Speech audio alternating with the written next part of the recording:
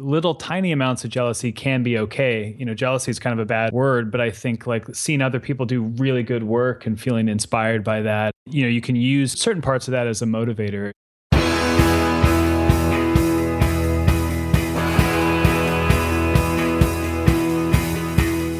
Welcome to The One You Feed.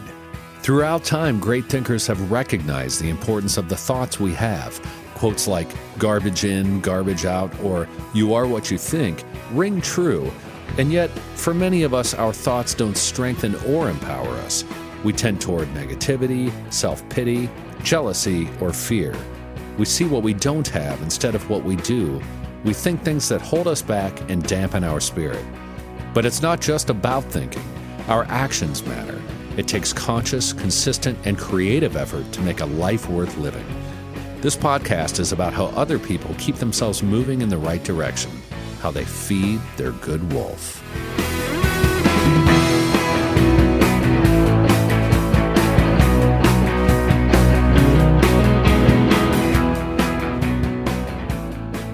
Experts claim there is nothing tougher than a diamond. But at Diamonds Direct, we beg to differ. Have you ever met a mother? Strong, radiant, timeless. This Mother's Day, give her the gift that meets her match. With diamond jewelry starting at $200. Plus Diamonds Direct's exceptional quality and unbeatable everyday price, you're sure to give her a gift that wows this generation and the next to come. Experience the thrill of jewelry shopping done right at Diamonds Direct. Diamonds Direct. Your love, our passion.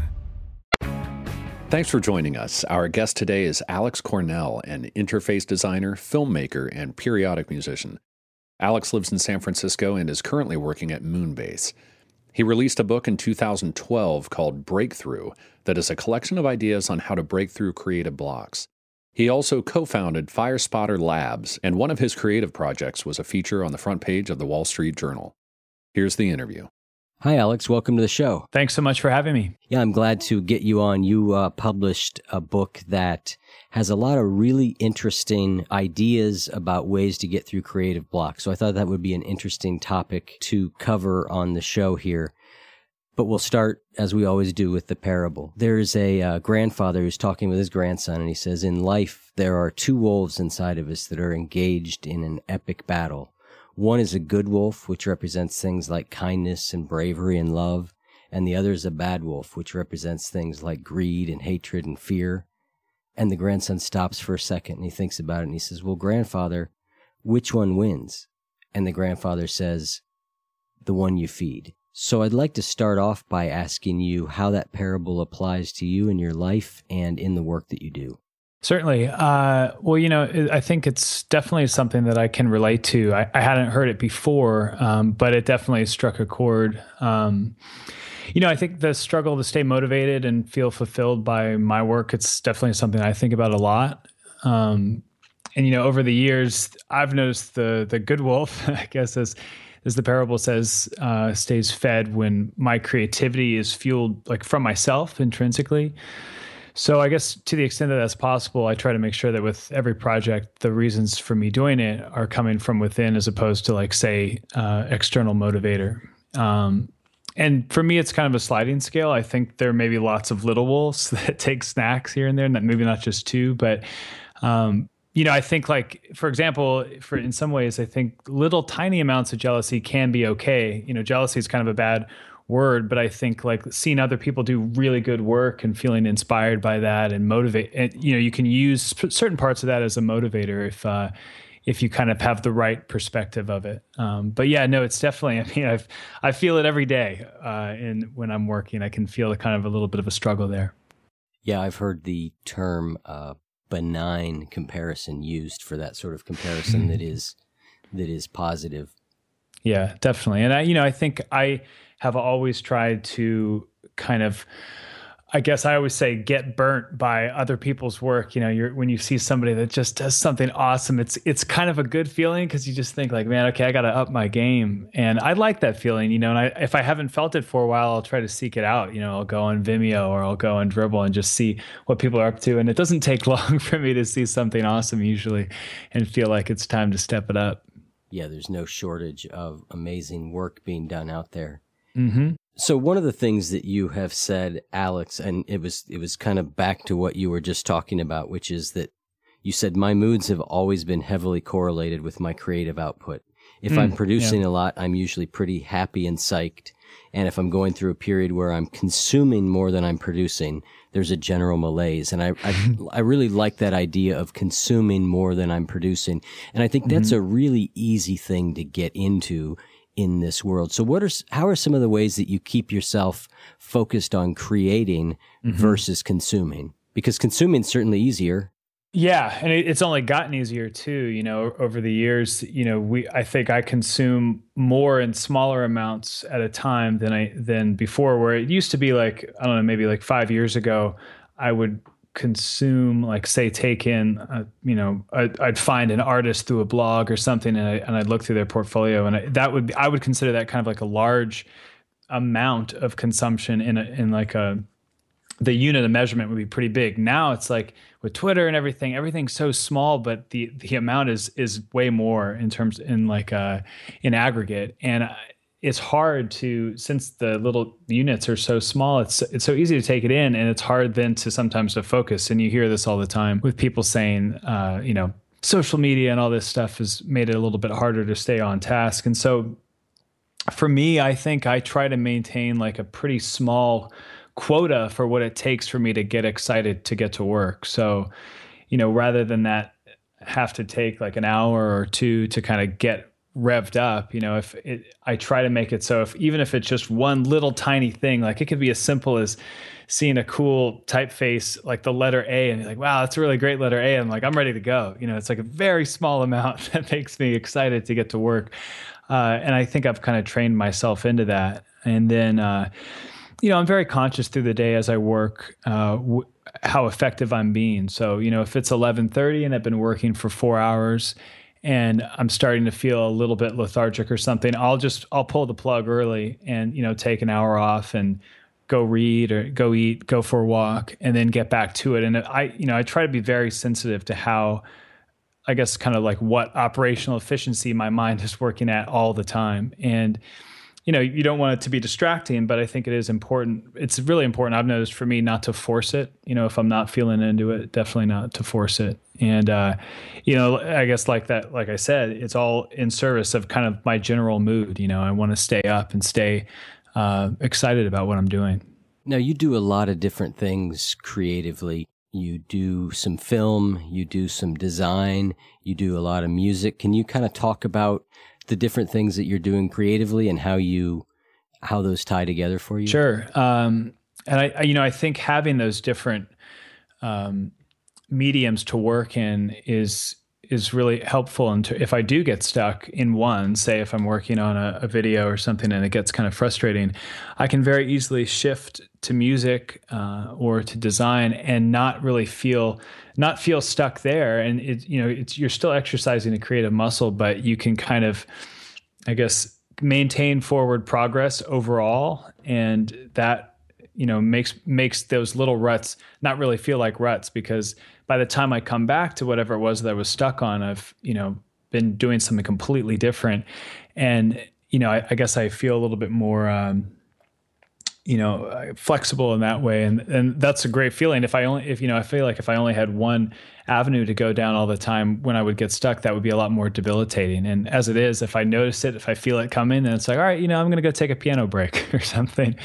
And I think I've had like a maybe decade-long music rut, and when it comes to writing, because that's just so much more exhausting. And so recently it's been, I recently started a video production company. And so most of what I do now is video work, and the reason I like it is because it incorporates design and, imaging and music and kind of all the things put together in one super medium.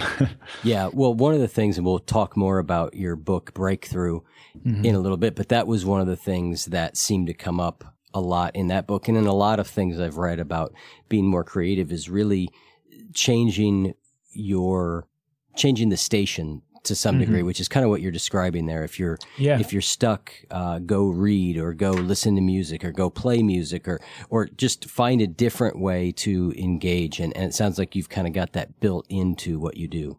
Totally. And I do think it's definitely a consistent thread when you talk to people and when you read the book. And I think that's because it's one of the few things consistently that most people have found to work pretty well. And, at its core element, it's really simple, just get out of your desk and go do something else. I think what I like about having different creative mediums to explore is that you feel, like I said, that you're still kind of, if you think of your work overall, you're still making progress, maybe in a different facet, but that feeling of progress is good. And even if it's as simple as like, learning a new scale or something, it still has the same effect, I think, in terms of moving the needle in your own personal development. And I've recently found that learning things, like actively saying, okay, what would be most helpful on this project that I don't know how to do? What should I learn? And that's recently become a pretty fun way for me to take a step back. Like, at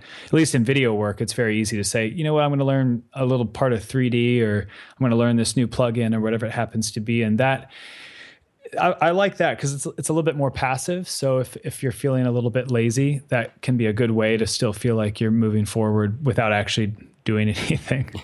Right. I think that, although that can become, at least for a lot of people I know, a real trap where you're always learning but never really producing. It gets back to that consumption, monitoring your consumption versus your creation.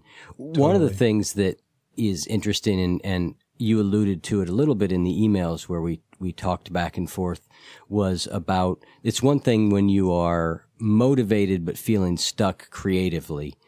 Mm-hmm. But what about remaining motivated over time? Yeah.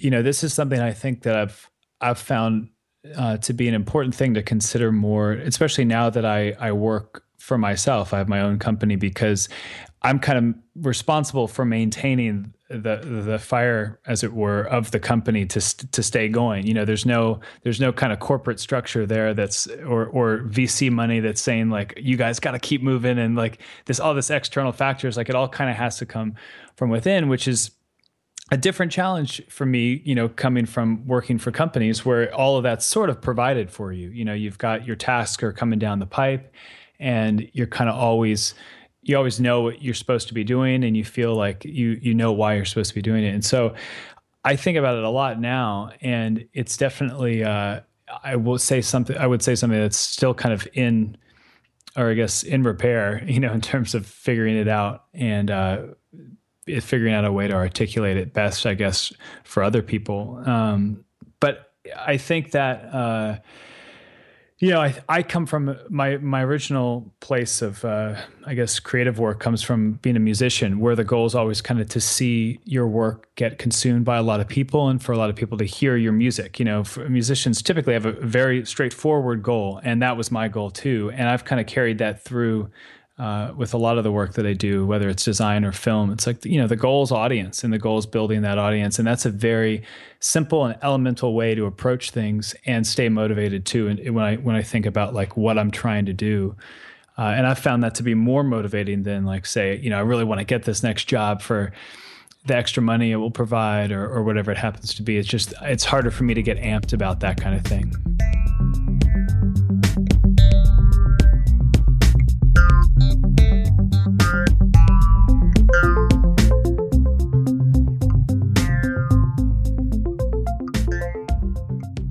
This show is sponsored by BetterHelp.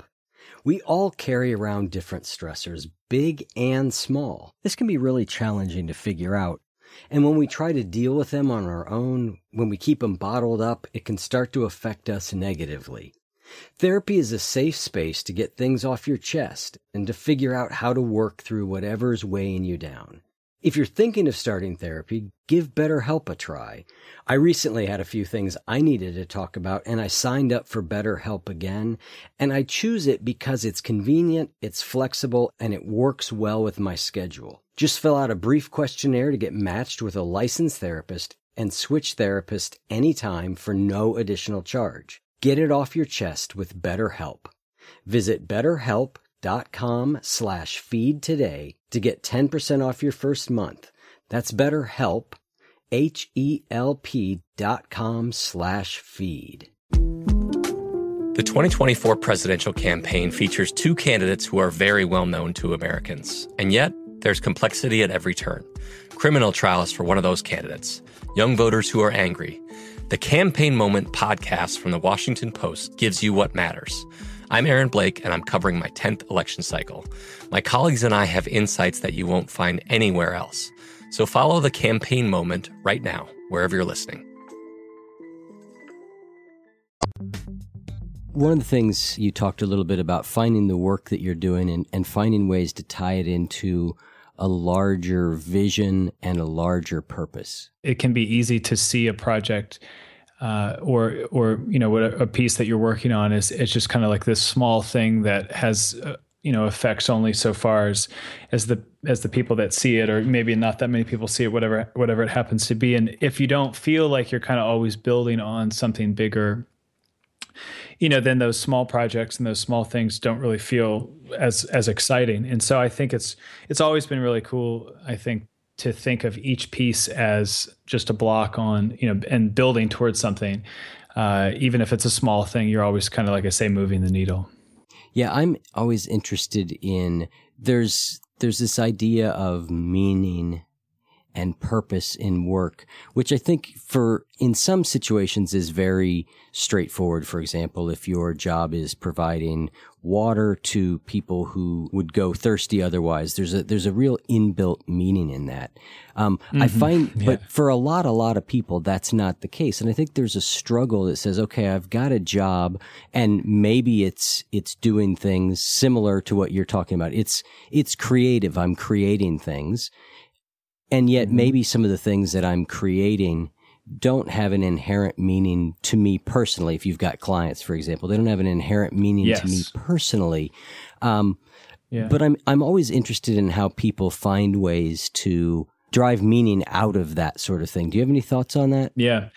Yeah, well, it's a really interesting thing that you bring up, and I think it's actually it can be kind of a troubling place for your mind if you start thinking about it too much. Like, so for example, if I think about, say some project I do for a company that, say, theoretically makes something like CD packaging, something that's not necessarily saving the world, but they need a video and I'm going to make it for them. And it can, if you start thinking about like, what is really the value of this video to the client, to me, and then to the world at large. And you can, if you start thinking about it too much, it can get kind of like, I don't know, it can feel a little bit depressing. And I think the reason for that is if you're comparing yourself, say, to, like an aid worker or something where the value is so obvious and so immediately necessary for whoever they're working for, that can be kind of a hard comparison to make. But I really feel like every person, has something that they're good at or something that they are kind of most effective at. And for me, that happens to be creative pursuits these days, specifically video. I feel like that's where I'm operating at like my most effective.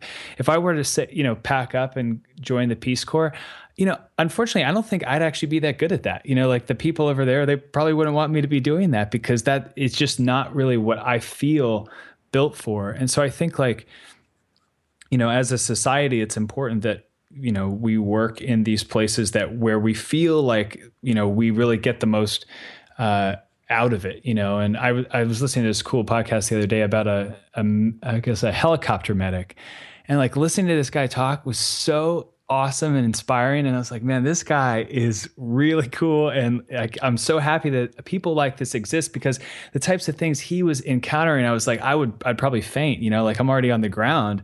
And, but it's, I just think it's amazing that we have such disparate skill sets, and, and he feels as excited about what he does as I do about what I do. And, so I think about it a lot. Like I said, it can be a little bit scary if you think about it too much, but I think it's an important thing to think about as a creative person, I think. Yeah, I think about it a lot too. I mean, I do a lot of consulting work, and I try, and the thing that I've sort of landed on is trying where I can to connect to the people that I'm doing the work for. And if I sort of care about them, then I care about making something that moves them forward in some way. And that And I think we can all bring some degree of that to what we do. Definitely. Which is Definitely. and I think the other thing is we tend to, at least I get into a mindset of, if what I'm doing isn't this monumental thing, then it's not important. Whereas realizing, like, a life is important, and anybody's life is as important as anybody else's. And if I'm adding value to the people around me, then I'm adding value. Definitely. And, I think also it's hard these days with the different channels that we kind of have available to us with Twitter and Facebook and all this kind of stuff. It can feel I feel at least a pressure when you see all these people doing all these things. It's hard. I guess this kind of comes back to the parable in a way. It's hard not to kind of let those things affect you and make you think like, oh man, these guys are doing this and that, and it's not so much jealousy, but it's you can feel periodically a little bit of an inadequacy if you're just every day reading, how much cool stuff all these different people are doing, and that's a very different situation than say like 5 years ago or 6 years ago, when you. At least for me anyway, the inputs that I had didn't really do that for me. Like I don't even really know what I was reading back then, but it was like probably like print magazine once every 2 months or something. It's like, it's a very different sense of what the rest of the community is doing than now. We're like, a casual glance at my Twitter, I'll see like somebody that just closed an $100 million deal, somebody that just got elected senator, and like, who knows what you see, but it's like, it definitely, it changes the fabric of your mind and like where you place yourself in the creative community that you're in. And I think like there are good parts of that, but then there are also, bad parts of that, just like the two wolves. Yep. Well, soon when you post on your Twitter feed that you were interviewed on our show, you'll have that sort of jealousy from everybody else. Like, somebody closed $100 million deal, and Alex was on the one you feed, and yeah, there you go. Exactly. It's like a FOMO. Exactly. It's a FOMO culture. I think it is interesting, though. At least for me, I think there was this sense once upon a time that having a creative or artistic skill, there was something rare or unique or special about it. And that has been, to a large extent, slowly destroyed for me. To think that because there is so much of it.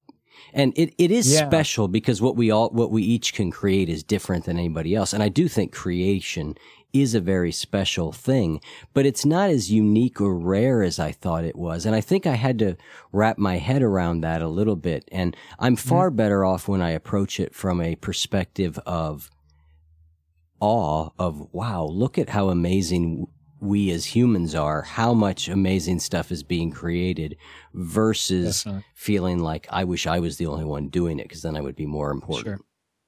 Yeah, definitely. That's a really interesting thing. And you notice that in like a practical way these days in Silicon Valley, like with designers and creatives being in such demand, and there are, a ton of them, but it still feels like it's this kind of new frontier, probably in the same way it felt, I guess it would feel like having been an engineer a little while ago, that probably felt like a gold rush of sorts. Now it's like creativity is now seen as like, oh man, like we have to harness this thing, and how valuable it will be for a company. But yeah, no, it's definitely true. And I think there are good parts of that. It's exciting to see so much good work being done by so many people. It's amazing. I think like that, like you say, there's a sense of awe there, definitely. That, so I think is only good. Although, it can be a little overwhelming at a certain point.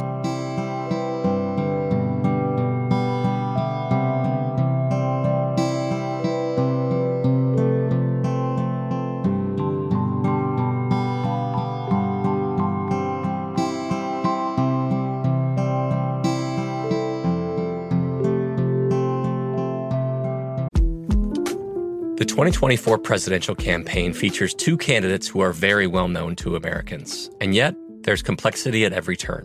Criminal trials for one of those candidates. Young voters who are angry. The Campaign Moment podcast from the Washington Post gives you what matters. I'm Aaron Blake, and I'm covering my 10th election cycle. My colleagues and I have insights that you won't find anywhere else. So follow the campaign moment right now, wherever you're listening. So let's spend a couple minutes and talk about your book Breakthrough, which I think correct me if I get it wrong, but I think the genesis was you were tasked to, I think, write something about writer's block, and you were blocked on that. And so you just started asking a lot of other people who are creative their thoughts on how to get past writer's block. Do I kind of have it? Yeah. Yeah, I'd worked for Scott Hansen, who a lot of people know as Tycho, the musician, but he is also a designer. And when I worked for him and wrote for his blog, I had written a piece about creative block that I thought would be, definitely better served by having a lot of other people who I really respected write about their thoughts. And that eventually turned into a book.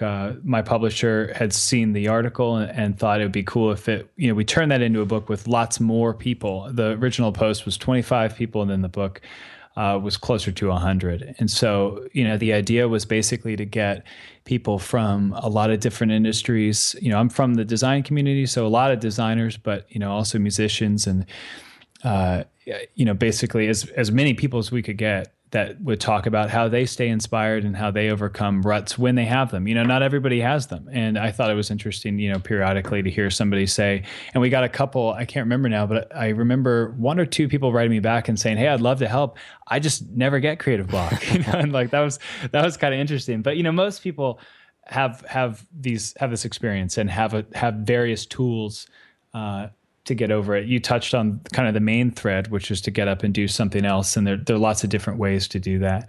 But yeah, at the end, it was pretty cool because I felt like, wow, I just have compiled this little cheat sheet for myself. This is awesome. And then now we get to share it with everybody. So I think it's been out for a couple of years now. And, I still get a lot of messages from people about how it's helping them, which is, was always the goal. So it's been really cool. Yeah, I came across it with from Brain Pickings. They, I think, noted it as one of their best books of a particular year. And anything that she recommends, I'm usually like, okay, that's going to be awesome, because she's been great. She's amazing. We're actually got an interview scheduled with her coming up, which I'm looking forward to. So maybe you could share a couple of your favorite things from the book, and then maybe I'll point out a couple that I liked. Yeah, definitely.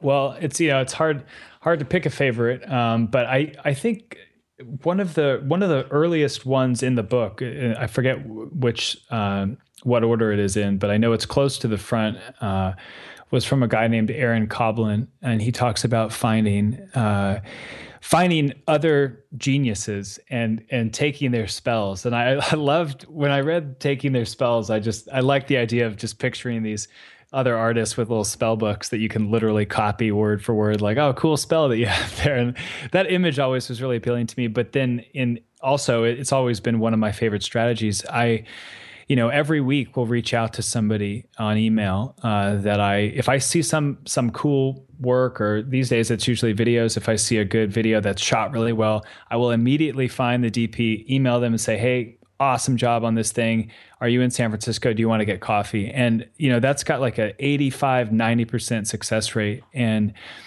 it's so awesome to have that access to these people that are doing such great work. And so that's always been one of my favorite strategies, because I find, directly I can get some very practical advice from these people, their spells. But also, it's interesting to to talk to them about the same stuff we're talking about, to see their perspective on how they stay motivated and how they overcome ruts and that kind of thing. So I really liked starting the book off in there with that one, just because it really meant a lot to me. I think if I had to pick another one, I think it's Jessica. I'm not sure how to pronounce her last name. Hagi. Yeah. Hagi. Yeah. She had a cool one about going through books and kind of smashing together random sentences. And this had a similar thread of thought that I had in the foreword, which I kind of like the idea periodically of kind of like a controlled chaos.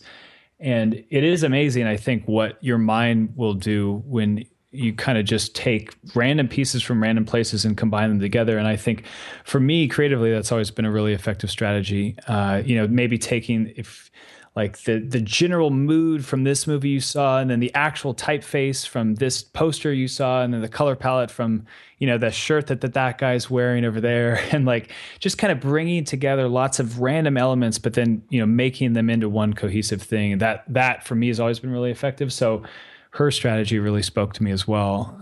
Yeah, that's an interesting way to think about it. We had her as one of our early guests also, and she's just great. She's pretty remarkable, I think.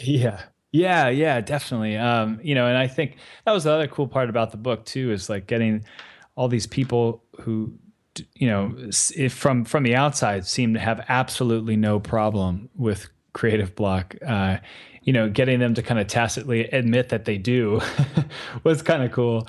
And you can feel kind of like a kinship with them in that way. And so, that was a cool part about the project as well. I'd be curious to hear what you guys liked from in there. Yeah, Maybe. there were a couple. I mean, I liked the idea of that several people had that what's wrong with creative block, that there's a natural germination process to being creative, and that we tend to think of creativity as that last. Somebody I think said it was the last. 25% of creativity is visible when you're writing or playing the guitar or doing the painting. But so much of what is creative is that germination process that goes on in our minds and our our heart, for lack of a better word, before we ever get to that, and that's kind of always happening. And if we tend to that, then it's not it's not always creative block. I thought that was one interesting perspective.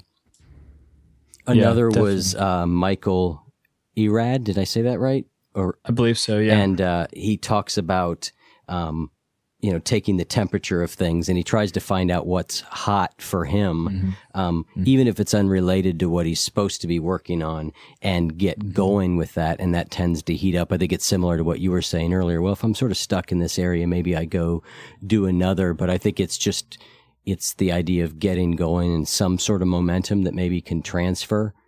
Yeah, and then definitely. And then the last one, which I love, because I always, there's no easy answers to anything. I'm always skeptical of easy answers. And Chris Russo, who said, if the remedy was exact, I'd patent it, design the packaging, and make some money, which I loved, because, there's just anything that's a real challenge for people, and it seems to have been a challenge for a long time. There's usually probably not a quick, easy answer, which is why a lot of strategies like there is in your book is a really helpful way to sort of approach it. Yeah, I think, there's definitely no one answer that you'll read and be like, great, got this problem figured out. It's more like over the course of reading it, hopefully you can kind of identify what it is that works for you already and what you think that you might want to incorporate piece by piece. But it's definitely, it will be a hodgepodge of strategies for sure. I noticed the other day that I was getting a lot of good ideas I usually make coffee in my apartment, but I noticed I was getting more ideas on my way to and from the coffee shop. And, very simply just taking a walk, but it was not something that it didn't used to do anything for me, and then all of a sudden now it's like, it's starting to, and I don't know why, but I'm like, all right, great. I'd rather get coffee down the street anyway. So it works out. Yeah. But it's definitely, it's kind of ever changing in that way. I think that's a really valid point, is for creativity, or really any aspect of our lives, something that worked for us at one point may not work for us at another point. And so I think that's the other lesson there, is to be willing to experiment with different things. Yeah, and I don't know who told me. It's kind of one of these things you hear all the time, that as you get older, you get less creative. I feel like this is just something that people say, and that's always just terrified me. And I haven't noticed it happening, but I feel like wherever that came from, I hope that it goes away, because I don't feel that way. But I feel like I'm constantly in this state of fear where, like, one day it's just all going to go away. I won't be able to think of anything new. And I think that what I've noticed is that it just changes, like you're saying. The places that I get my inspiration, they change. It's not always the same. And, one well's dry, another one appears. And so that's always been really exciting. But to the extent that it's possible, I would love for that myth that I think of just go away. I know they're physical things that happen in our brains over time, but it's like, I don't know. I think it just, we change, and that's cool. Yeah, I think it is a change. Well, Alex, this has been a really interesting conversation, and I'm glad that we got to meet and talk through some of this. Yeah, me too. I really enjoyed talking about it. I think about this stuff a lot, and I think it's important for everybody to think about a lot, or at least to some extent. You don't want to go crazy, but Right. it's definitely important. So I really enjoyed our conversation as well. Yeah, and we'll have links out on our show notes to your website where people can see some of the different things you're working on, and also to the book. Awesome. That sounds great. Thank you guys so much. Yeah, thank you, Alex. Take care. Take care. All right, bye.